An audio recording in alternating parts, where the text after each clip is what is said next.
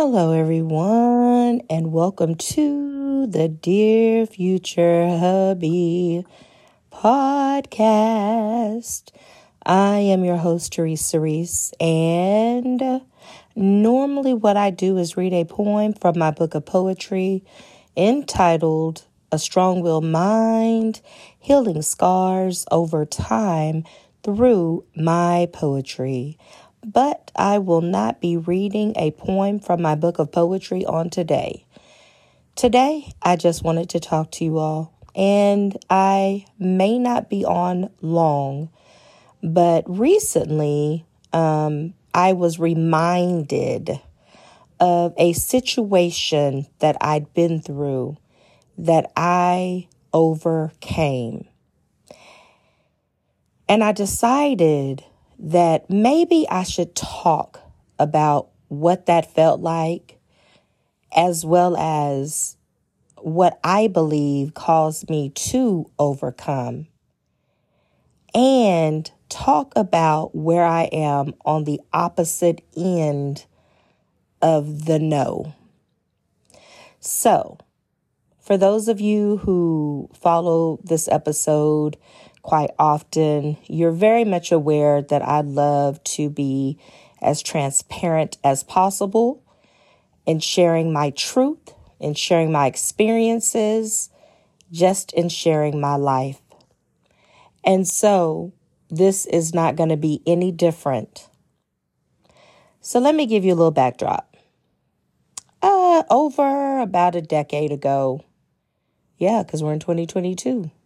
So, over a decade ago, 10 years, I had someone who I considered very important in my life, who I considered a dear friend, whom I considered a confidant, and whom I considered a mother figure. This person was extremely instrumental in a lot of decisions that I made in my life, including managing my finances. Well, I was diagnosed a few years prior with having a tumor in my brain. And it was monitored for about a year and a half, a little bit over a year and a half, before the tumor started growing rapidly. And I was told that I needed to have emergency surgery. This particular individual, whom I trusted on so many different levels, lived in a totally different state than I did, but she had made it a point to be present during my brain surgery and a little bit afterwards. Fast forward post my 2 brain surgeries, because I ended up having 2 brain surgeries instead of 1. They were 5 days apart. So fast forward past that. If you've been listening to my episodes, I've given you bits and pieces of that journey on a few of my episodes.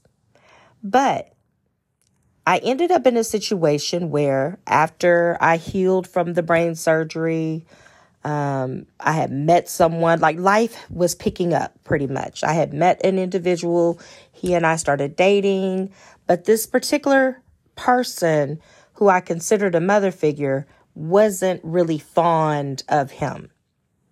And she didn't have any solid reason, but she felt some type of way about the dynamic of our relationship. And she was not bashful. Let's look that up so you'll know exactly what that means. But she wasn't bashful when it came to expressing her feelings about that individual. So bashful means reluctant to draw attention to oneself or shy. So she wasn't shy at all in terms of telling me, and that's according to the Oxford Languages Dictionary, but in terms of telling me that she wasn't fond of that particular person. So one particular day, me and that individual, the guy that I was dating, I went to go get a vehicle. I'm sorry, let me backtrack. I went to go look at vehicles. And I remember my aunt calling me, and she was like, what do you have planned for the day? And I told her, I said, well, I'm going to go look at vehicles. And she's like, oh, okay, so you're planning on getting you a brand new car? And I said, God's will be done. And that pretty much was my response to her. So me and this young man, we went to go look at cars, and I ended up spotting a Honda Accord, which that used to be my dream car. And so I liked the color, I liked the interior, all of the above. So we test drove the car. Now this was it was a few weeks post my very first book of poetry, A Strong-Willed Mind, Healing Scars Over Time, through my poetry, was published. So I had a copy on my person, and I handed it to the salesperson to read while I was testing out this car. He was intrigued. Let's look up intrigued. So, as he read some of the pages of my book, and I told him my testimony, he was intrigued. So, intrigued by definition, make secret plans to do something. Nope, that's not it. Arouse the curiosity or interest of, fascinated. So he was fascinated by my testimony. So pretty much, we got back to the dealership, and he was like, okay, we're going to pull some numbers. They went through that whole process. And then he looked at the person I was dating, and he was like, we don't need your information. We're just going to go solely off of her information. Now, the person who was a mother figure to me did not know that I was looking for a new vehicle, but she was very much aware that I needed a new vehicle based off of what had transpired with my other transportation over the course of a few weeks prior. So I find out that I got approved for the vehicle, and I was able to drive that Honda off the lot a few hours later.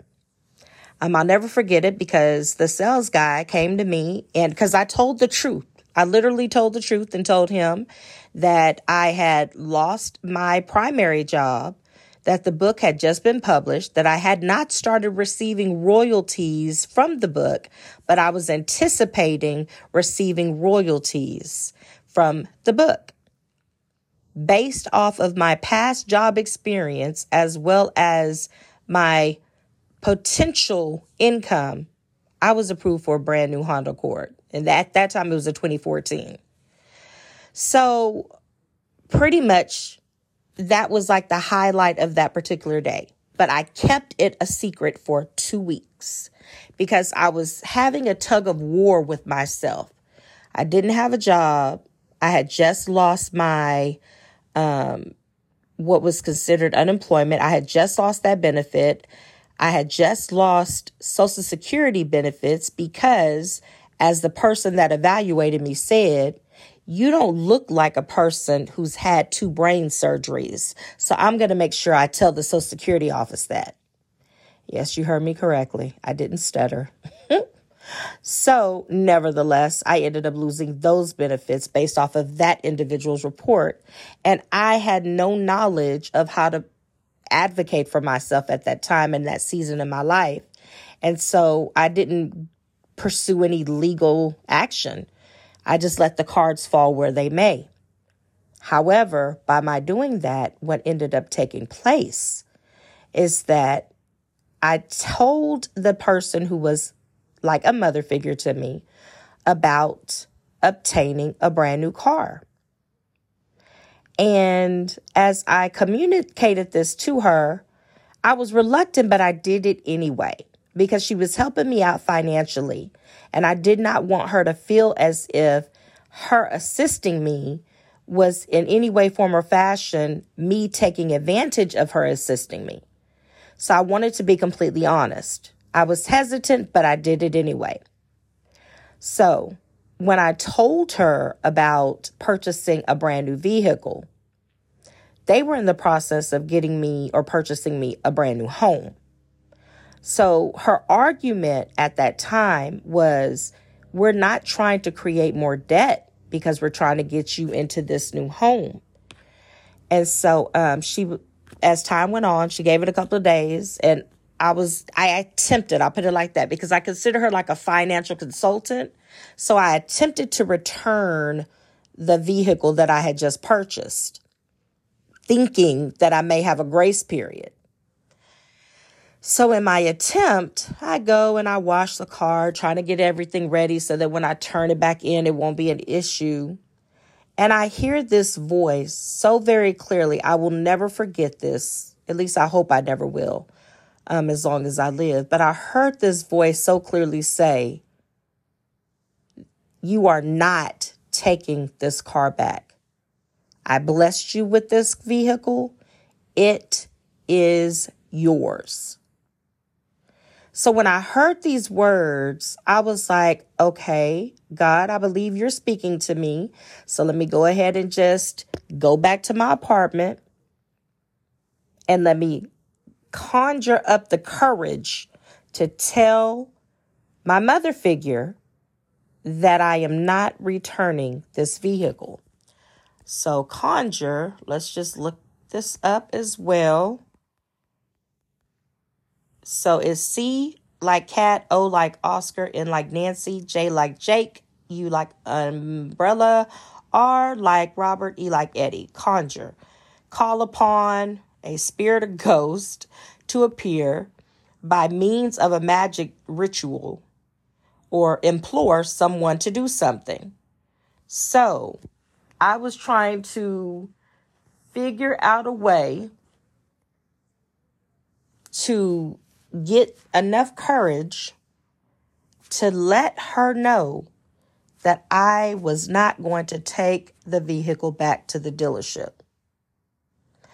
So when I finally found my courage, mind you, I'm a grown woman at this time, still having anxiety about telling another grown woman who is not even my biological mother. She's actually just a mother figure, but because she had been so financially, she had been helping me financially for a while, it was hard for me to find the courage to let her know that the very thing that she had pretty much demanded that I do, that I was not going to do.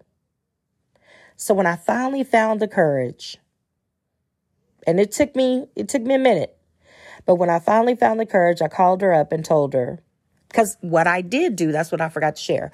What I did do, I also contacted the dealership. And they were like, "Ma'am, this is not like buying a piece of candy. You cannot bring this back. It's your vehicle." So after I had heard the voice, I made the call. They told me I couldn't turn it in. So then I really had to give me some courage to tell her that's not going to be an option. So when I finally called her, told her that I had told them what she said, I don't make enough money to afford the car, blase, blase. I regurgitated back to them what she had said to me. And, okay, regurgitate. Let me just go ahead and put that out there for those of you that are like, what is she talking about? Regurgitate. So to regurgitate or regurgitation, regurgitation is the action of bringing swallowed food up again to the mouth, the repetition of information without analysis or comprehension. Regurgitation. So I tried to regurgitate to them what she had spoken to me. And so I told her that. I told her that I said everything you said say, but they told me that I cannot take this car back. So then the next words out of her mouth were, "If you don't take that car back, I am going to call them and tell them that you are broke and that you cannot afford that car, and then they'll take it back." And before I knew it, I hit my fist on the table and said, "I don't bow down to man, I bow down to God only." And her words were, "Well, I hope God is going to walk through your front door with your rent, because I'm not paying it." And that was the last verbal conversation that she and I ever had. I ended up losing my residency, but when I recognized that she was not going to pay the rent, what I did was wrote a letter to the apartment complex because I had just signed a brand new lease. And I wrote a letter to the apartment complex telling them that I now intended to vacate the premises and that I was going to need to break the lease due to an unexpected financial loss. However, they didn't take that information well. So over the next 30 days, because I had given them a 30-day notice, over the next 30 days, they did everything they possibly could do to get me out of that apartment before they would have to take me to court. Those were the longest 30 days of my entire life. I still remember those days like they were yesterday. They went from cutting the lights out. The electricity. I'm cutting the electricity off, and it was hot as all get out outside. They went as far as to try to break into my home, but by the grace of God, I was there. Remember, I didn't have no job. Anyway, so all this stuff was happening to me. And it was painful. It was hurtful. It was challenging. And in a lot of ways, I felt like I was now mind you, before that moment, before I had to give him that 30-day notice to vacate the premises, I had never been late on my rent. And I had been at that location for a couple of years plus, closer to 3 years. So to be treated like I had never, ever been on time a month at all or a time at all was very heartbreaking. And they went as far as to calling the police on me, trying to build a case is pretty much what was taking place. So the judge told me, like when we finally went to court, because even though I had written that my intent to vacate, that I was going to be leaving within 30 days, they wanted me out in 1 week to prevent them from having to go through the process of filing an eviction. And because I knew that there was no way that I was going to be able to pack a 2-story town home with just me and because my kids, they were in school and all of that, I just knew that it wasn't possible. I had way too much stuff for me to try to do that in 1 week. So I had called my parents. I asked my parents if I could stay with them. That was one of the most humbling experiences of my life. Ooh, that was so humbling. But I did it. I found the courage to do that too. And my stepfather pretty much said, if you have nowhere else to go, consider us your last resort. But if you have nowhere else to go, y'all come on. So we did everything that we needed to do to position ourselves to be ready. Then I had to go to court. So I go to court, and the judge, the very day that I had told the apartment complex that I intended to be out, is the exact same day that the judge said I had to get out. So fast forward, get through that process, move in with my parents, stay with them for a while. That's how that all unraveled. That's for another time, another day, maybe even be for a book. So now, I said all that to say, recently I was talking to a friend. Sometimes we go through things, and when we're going through it, it just seems like we'll never get through it. And I remember literally, and I was telling her this, I remember sitting at my parents' coffee table, dinner table, call it what you want. I was at the table. And getting the mail from the apartment complex Now, mind you, when we went to court, the judge said all that I had to pay was $1,200.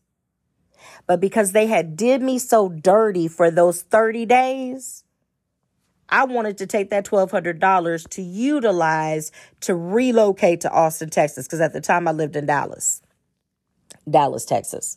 So I wanted to take those funds that would be for the apartment complex. And the moment that I had them in my hand, I wanted to use those funds to move away because they had shown me who I was dealing with. And there was no mercy. There was no grace. It was just cold-heartedness that was being given toward me. So I knew that I didn't want to be a tenant with that particular apartment complex any longer. I'd rather just take the hit. So when I'm sitting at the table and I'm literally seeing that the judge said $1,200, but these people had literally stacked more charges. Now, how I did things, and I've always tried to do things, I try to leave things better than what they were before I got there. And this was no different. So what I did was I made sure I cleaned every crack, every crevice of that townhome. I made sure it was spick and span, but I also took photos of everything: front yard, backyard, staircase, hallway, bathrooms, dining room, living room, the whole nine. So I did all of that to cover my own bases. So when I see this charge, it doesn't say $1,200. It says well over $4,400. And I remember sitting at my parents' table in their kitchen, and that hit me like a ton of bricks, to the point that I started hyperventilating, to the point that I could not even stop crying because I kept thinking $1,200 was already steep. Now you've tripled the amount, but why? Made a few phone calls, found out that what they were doing was considered double jeopardy. And with me being a resident in Texas, double jeopardy is not allowed. So I was given all the tools that I needed to fight that battle. And the way that they had itemized the actual, I'm going to call it bill for the lack of a better word, final bill, whatever, something of that nature. But what I did was what I was told to do. I followed counsel, and I was told to write them a certified letter, and everything that they said that I owed, they needed to justify those transactions. Remember, I took pictures. I sent the pictures to my email address. So, and I labeled it the name of the apartment complex. That way, if I ever had to pull it back up, I could. So I disputed everything that they were asking because I also had the paperwork from the eviction when we went to court. So I listened to counsel, did everything I was told to do. And I'm staying with my parents, and eventually that grace ran out. So what do? I told the truth. So the next place that I went to, I ended up telling them everything. I gave them copies of the letters that I wrote to the apartment complex, the copy of the money order where I tried to resolve things. I did all of that. So I got in. I was approved in that apartment. Now, I thought that the apartment that I was approved in, I thought that it was a second chance leasing apartment. It wasn't until 3 years later I discovered I became real good friends with one of the new managers that I found out the truth. And the truth was it was not second chance leasing. So that tells me that the hand of God was on my life, and I got in. I got in. So, fast forward again. We're now in 2022. As I was reflecting on one of the darkest seasons of my life, what I have come to be reminded of is that I never made a permanent decision based off of a temporary circumstance. And because I never made a permanent decision based off of a temporary circumstance, where I once had zero income, God multiplied it so much greater. Now I'm making more money than I've ever made in my life. Where I once had an eviction on my record, and it could have prevented me from having residency. Looking over the course of when that started and where I am now, it never touched me. Remember, I thought that the apartment complex was a second chance leasing apartment complex, only to find out 3 years later that it never was. That eviction never kept me from having a roof over my head. And I truly believe that it's because of how I handled adversity. The adversity didn't go away because I was a believer. In fact, it might have been more intense because I was a believer, truth be told. But I chose to stay the course even when my heart was broken. I chose to stay the course even when I was broken. I lost someone whom I thought was going to be a lifetime friend because I purchased a brand new vehicle. Now, the grace of God truly is sufficient because I was able to pay that vehicle off in full. So when I heard those words, this is your vehicle, I believe that I was hearing the voice of God. Now, I know some people are like, girl, you was hearing your own voice. Believe what you may. That's your business. I'm going to believe what I may, okay? Because that's mine too. And I believe I heard the voice of God. And I believe that his words don't return back unto him void. And they accomplish the very things that he sets them out to do. And because he said that that vehicle belonged to me, he supplied my needs to be able to pay it off, even when I didn't have a job. That purchase was a faith purchase. And I've made a lot of faith steps throughout the course of my life. But when I think about the fact that that situation was intended to truly break me, and it did, but for a moment. But God. Because now, looking back, the way I handle my finances is greater. The way I deal with adversity is greater. The way that I deal with rejection is so much better. Because now I look at rejection as God's protection. And I literally have not always felt that way. But after going through some of the things that I've gone through, it's caused me to look at life circumstances and life's adversities just a little different. I feel that way about a lot of things. I feel that way about death. I look at death differently now. Because when you get to a point that when you're facing it, and I have faced it, you look at life differently too. When you lose some of the pillars in your life, the people that you hold near and dear to your heart, the ones that hold you up when you want to faint. And then you look up and then they're no longer physically here. It makes you look at life a little different.